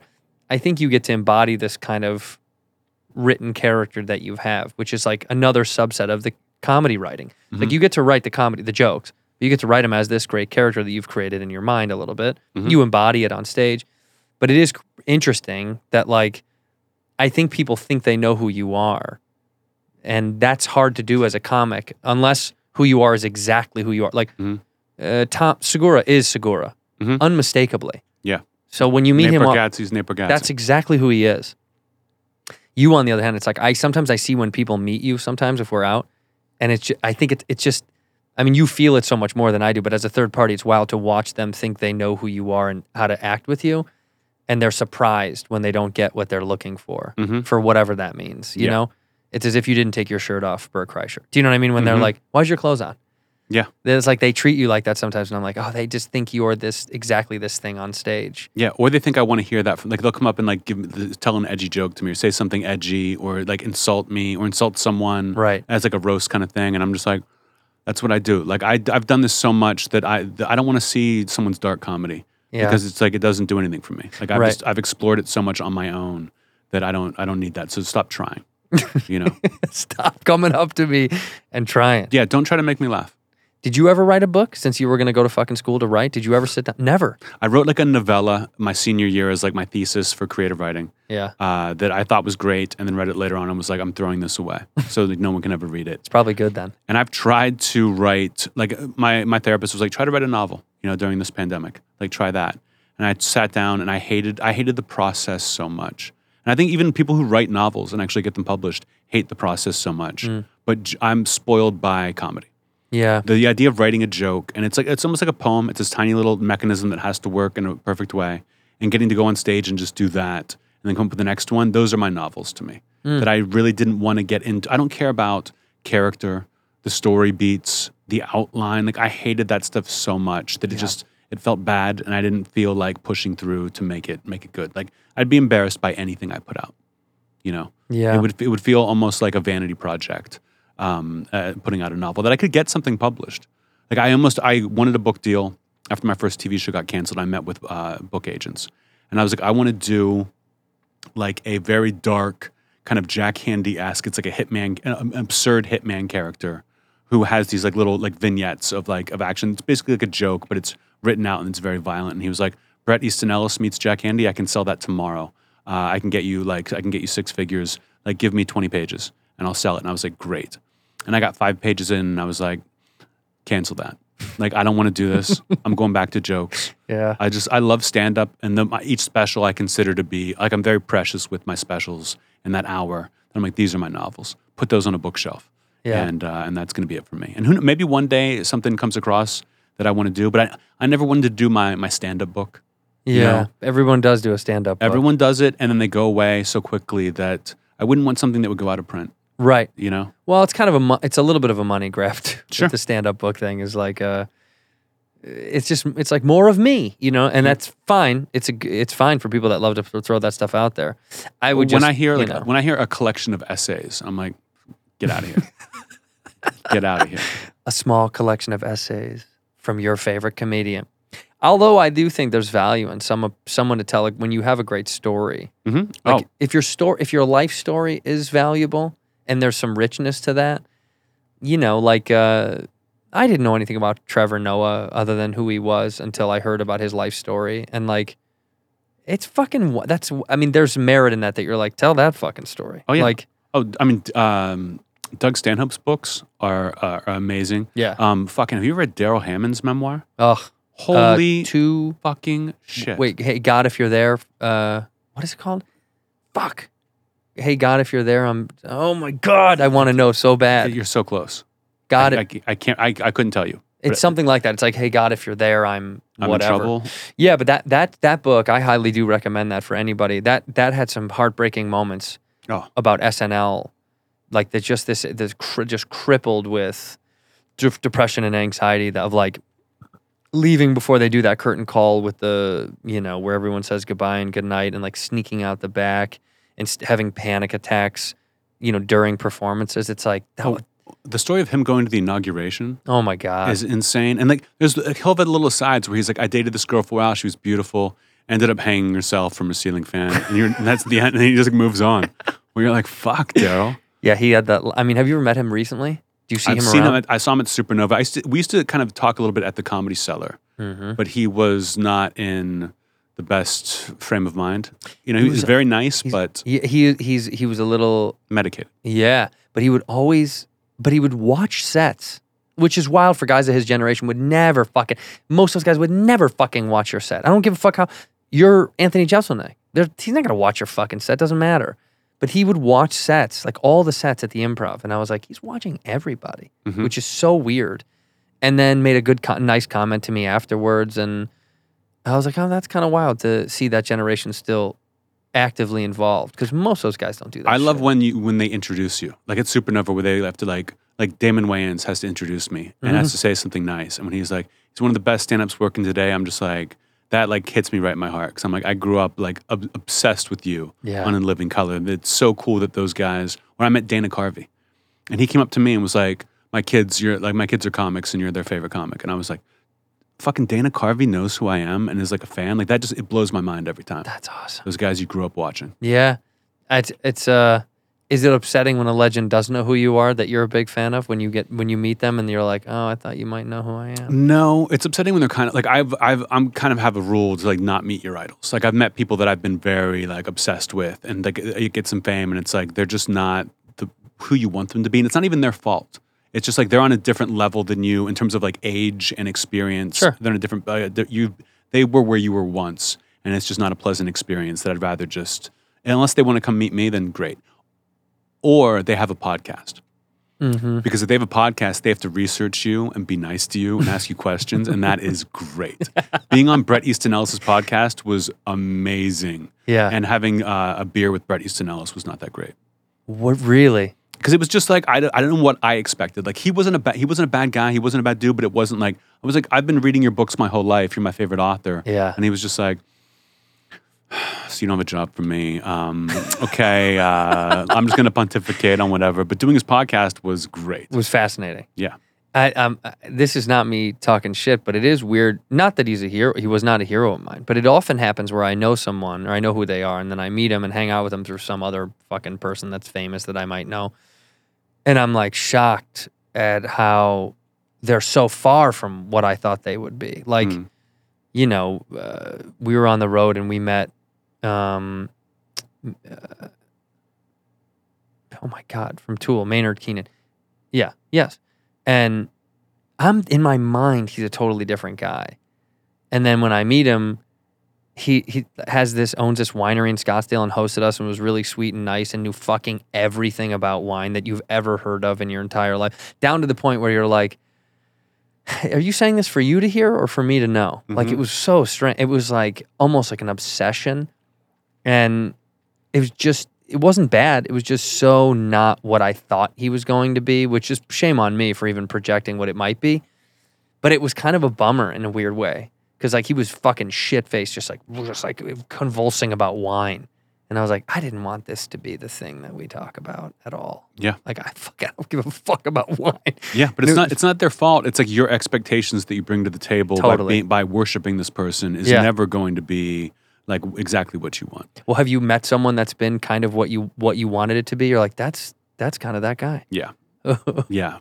Josh Ohm from the Queens of the Stone Age. Was we exactly. kind of became friends, and it was like exactly what you wanted. Like drove the car you wanted to drive. Like drank as much as you wanted to drink. Like just had a great time, great stories. Just really really fun. Have you opened for that band before? I tried to. I was supposed to open for them at. And I forget, we became friends because I went to a show. I did some benefit downtown at a bar that he like owns. I didn't even know he owned it. I just showed up and he was like, hey, what's up? I'm a big fan. I was like, holy shit. And we start talking. And then they came to the Comedy Store like as a band. And they said, I tell the story on Kimmel where they're like, oh yeah, we're almost done with our tour. We're going to do Europe. And then we're doing San Quentin Prison. We want to do like a Johnny Cash, tape an album at San Quentin. I was like, do you need an opener? And he was like, that'd be awesome. We'll put you on the album. Like, you'll be on the album cover with us. Like, the album will open with your set and then us. And I was so happy. And it was like months later, we're doing it. And I guess I didn't know this, but San Quentin kept calling my manager, whoever was setting it up, and being like, "What's the set list?" He can't say and I get the rules, and I'm like, I can't follow any of these. Like every joke I have breaks every rule that's here, and the band can do whatever they want, but that's not the same for me. And they I get there, and they're like the guards are aggressive, and they're doing everything to keep me off stage, and I'm pissed because I'm like, I wouldn't have gotten on the plane. I would have been fine not doing this. Sure. But getting here now, I'm mad. So I'm like, let me introduce the band at least, and they go, okay. And then I went up and did as much time as I could before they cut my mic, which was like 90 seconds. Did the prisoners love it? Prisoners loved it. Yeah. Of course they loved it. Like they're in jail for fucking murder. They're not mad that you swore. They're not mad that you talk about. So what's the reasoning for you? Because they think that might be inciting something out of Yes. the, yeah, that makes sense, I guess. Yes. That they're like, you start using that kind of language and talking that freely, these guys are going to think because that is part of just to play devil's advocate, the part of stand-up that is hard to articulate to people is that there is this feeling where they are kind of one with you, and you are kind of this, we're together. You're like, I'm speaking to us, for us, it's us. And they do kind of feel a part of a unit, which is why I think fans are always like, they want to see you and meet you and be with you and know you because they're like, we just fucking did that together. You're like, Yeah. I just did it. And they're like, no, dude, I fucking was there. I was there. Yeah, we have the same sense of humor. Like Right. I thought this was so funny, and they're going to repeat it. Like I Totally. wasn't mad they didn't want me to perform. I got that. Yeah. I was mad they let me get there before they told me. Right. You know, that was what upset me. Or or the band knew and they were like, fuck it, we'll just figure it out because bands don't give a the shit. band was like scared of like what I was going to do. They were like, I don't know. Like I almost did. I toured with Chris Rock on his last big tour, in the international part of it, and we were going to go to Dubai, and my agent calls me. He's like, "We're worried about you," and I'm like, "Why?" And they're like, they have like the rules are crazy. Like we don't want you going to jail. Oh in yeah, you can go Dubai to for prison. shit you can say. Yeah. And I'm like, well, what? Tell me the jokes I can't say. You know, and I won't do those. I'm only doing fucking 15 minutes opening for Chris Rock. And they're like, that's not the case. It's not that. It's like Chris can say whatever he wants. He's Chris Rock. You cannot. And Chris ended up canceling Dubai anyway. So I was like, okay. But I realized like there are different rules for different people, you know? Yeah, of course. I mean, that's why go try to fucking smoke at the Cellar when you get to New York. It's like, yeah, Chappelle is going to do it. But if you do it, they'll let you do it. And then afterwards, Oh, you'll never be they'll that. come up to you and be like, hey man, the fuck are you out of your fucking mind? But I know venues that won't have Chappelle because of smoking. Oh, really? Yeah.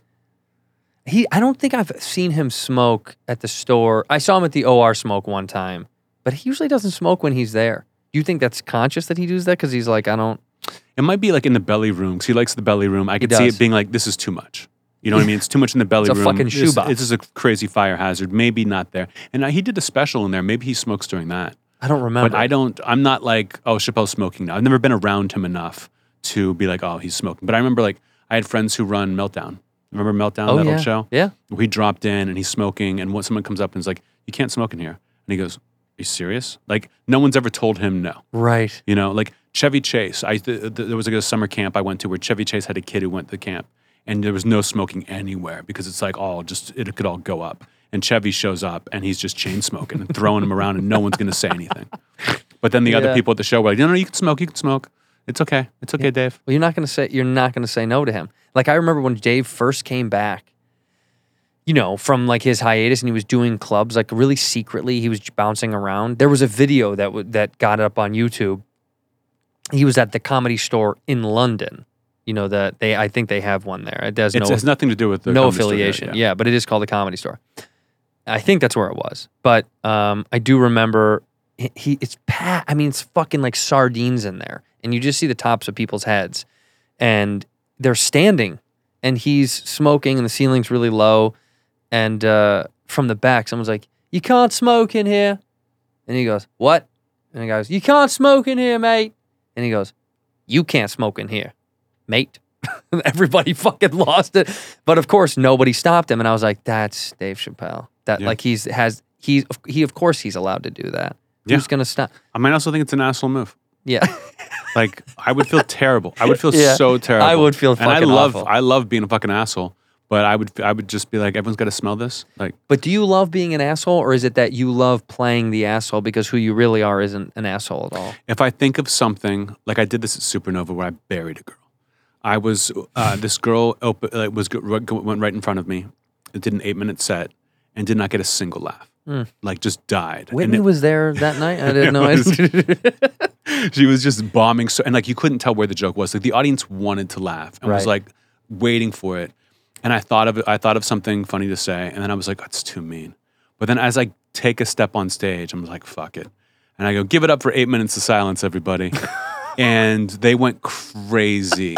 Where like afterwards, I was like, is she okay? Like, is she all right that I said that? And she Yeah. came up later and she was like, that was really funny. It hurt, but it was funny. Like, I get it. That like, that's when I'm like, this is an asshole move, but it's so funny. Do you go up to her afterwards and go, hey, I'm... Oh, that's- fuck no. But if she comes up to me, like, she was like, that hurt, but it was really funny. And I'm like, you were great. And she walked away and I was like, why did I say Why that? did you fail? Like, why did I? But I'm not going to be like, you were so bad I had to. It's like, Yeah. I got to call it out. Like, I've Yeah. been yelled at by people, not yelled at, but people have been upset at that show, Supernova, because they bring you up. Or like at the Comedy Store. I make fun of everyone when I follow them. Yeah. I don't make fun of anyone in their intro because I don't want to cut your legs out before you get on stage. Right. You know, but I'll make fun of you as soon as I get on stage because your time is done. I did it to Rogan. I did it to Leah. I do it to Sebastian every time. Like, Yeah. it doesn't matter who you are. It's like, this is my time now. And I'm going to take something that you said and have my take on it. Sure. And I think that's always fair game. Even if people get mad, I'm like, why are you mad? If they didn't laugh, like if the audience does not laugh, which has happened on occasion, then you can get mad.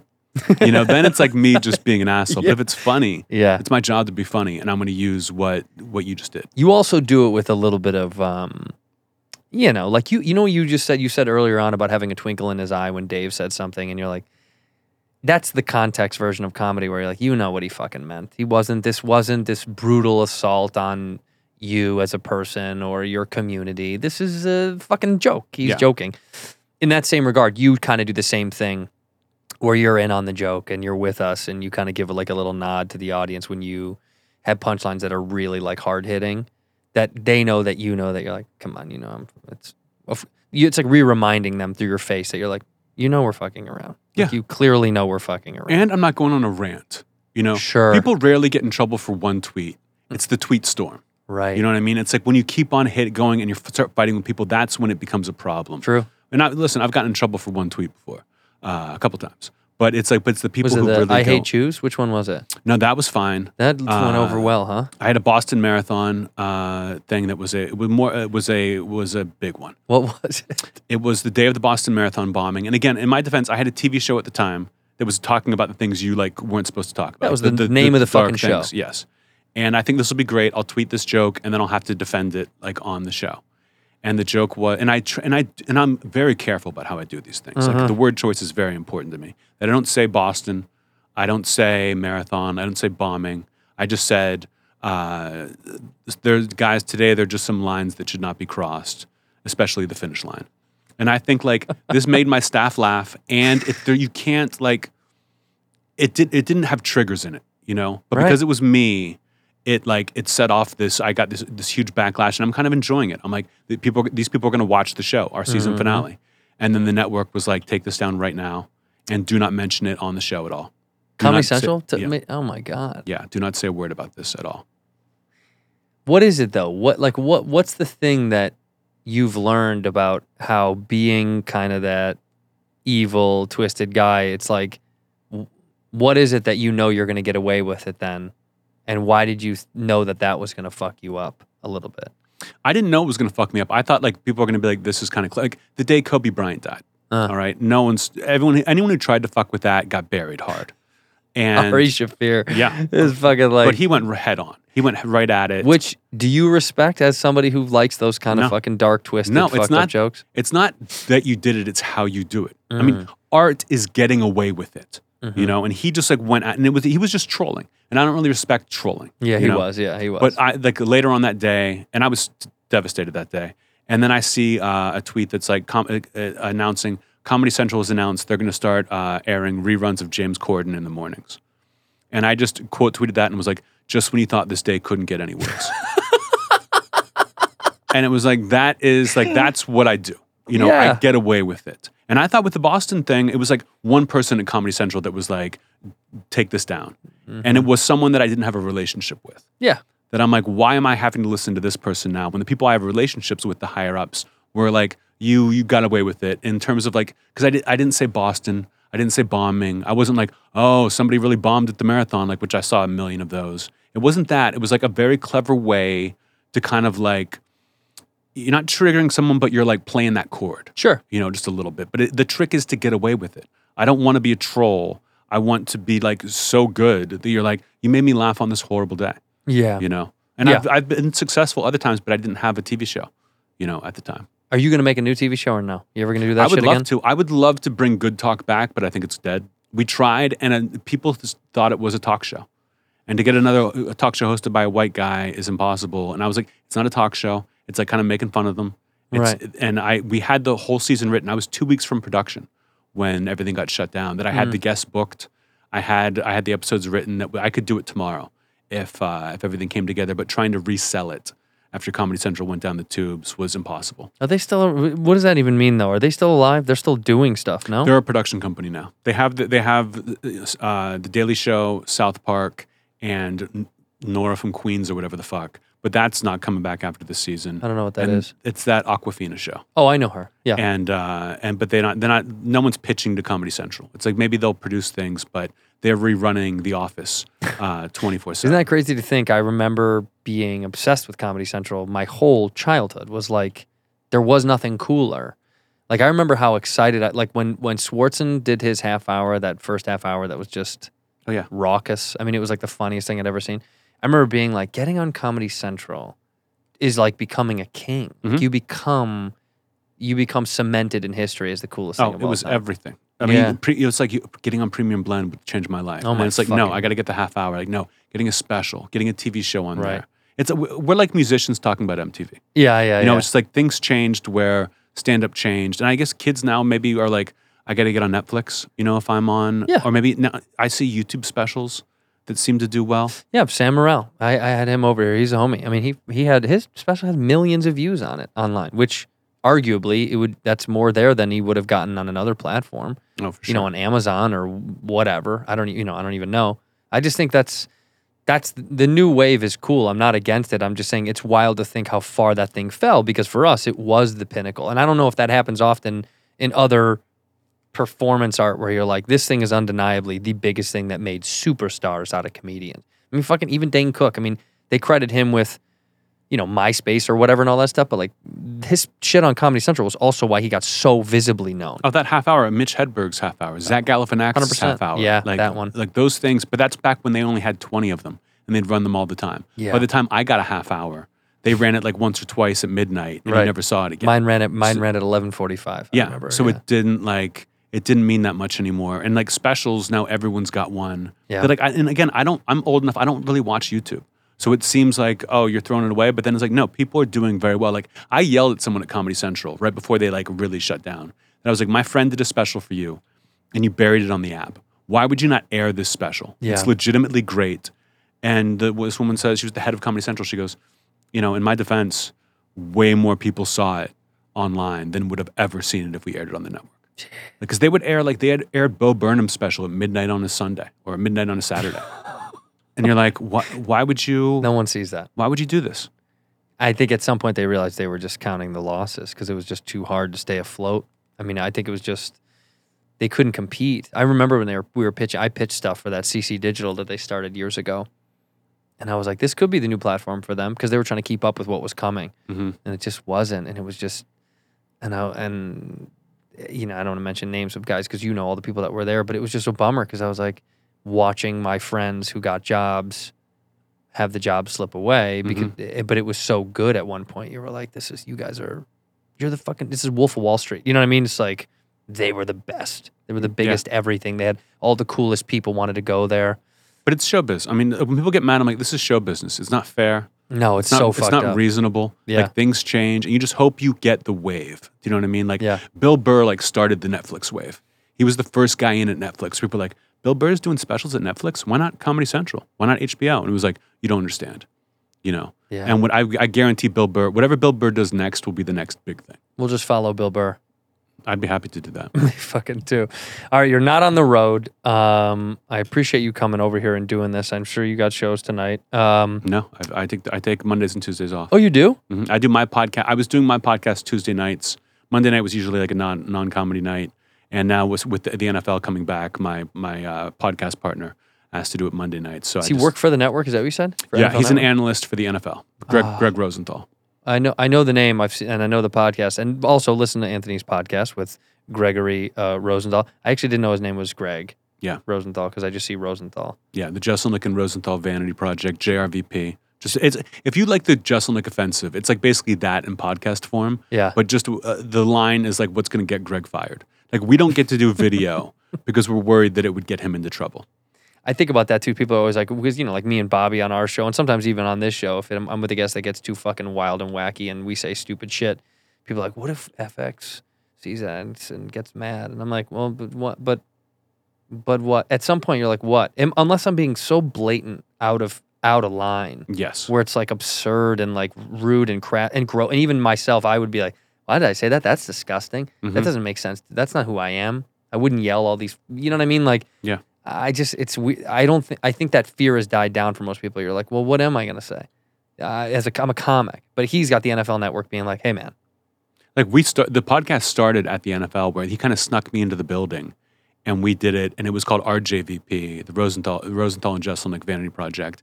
And every week they would go to him and be like, hey man, like this could be a problem. Like if somebody high enough sees this, you're in trouble. Like, because I was really towing the line, going over the line there. Yeah. Like making up stories about Roger Goodell, like just crazy shit. And talking about the things or were they made up? Like people thought they were true. I'd be like, I was riding up here in the elevator with Roger Goodell, and he was like, Anthony, your new abortion bit is the funniest thing I've ever seen. And people like took it seriously. But he was like always kind of like we did our 16 episodes, and they were like, get out of here. Like, go. And then we brought it back years later. What did John Gruden call Roger Goodell? An anti-football pussy? Is that what it was? That's maybe the funniest line I've ever. Those emails when you So read funny. all the lines, all the insults together, it was. I think he was trying to be funny. Yeah. And some of them were legit hilarious Yeah, in very terms of funny. just like. In terms of just going over the line. But he used those old boy slangs where you're like, when he said rubber lipping or whatever, or tire. What is He said the guy's his lips are as big as Michelin tires or something. When he's like, yeah. I call people rubber lips. And he's Right. like, no, you don't. No, you do not. It's not the 40s. Yeah, no one How do says you over there, that. rubber lipping? No. Yeah. That wasn't true. But it was a funny defense. And it did make me laugh. He's like, guys, we all say that. It's like, for sure.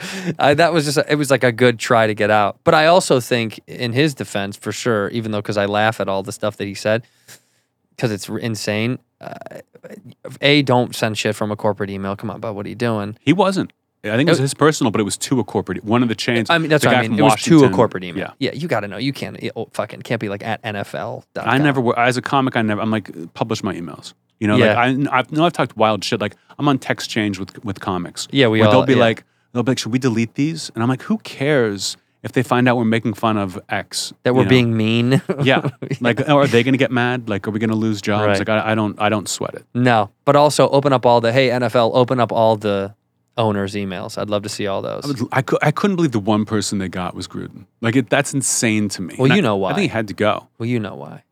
Anytime it's somebody like that that's so specific, where like the scope is pointed at one target, it's because somebody that he used to work with is like, fuck this guy. I'm fucking clipping this guy. Yeah. It's such a coordinated effort that you're like, this isn't an accident. But if they had been like, we found these emails, they got leaked, like this is the thing. But like the NFL leaked them. Yes. The NFL was like, we looked through hundreds of thousands of emails and John Gruden's fired. 100%. He's got to be like, an investigation into Washington? I get got? Yeah, but that's also, it all points back to politics too. They're always trying to shark someone that they have an issue with. And if you're caught in the crossfire, in his case he was, you're out. It's fucking over. Oh, the way that works, like, is how if someone gets canceled, quote unquote, on the right, on the political right, Sure. someone gets canceled on the left.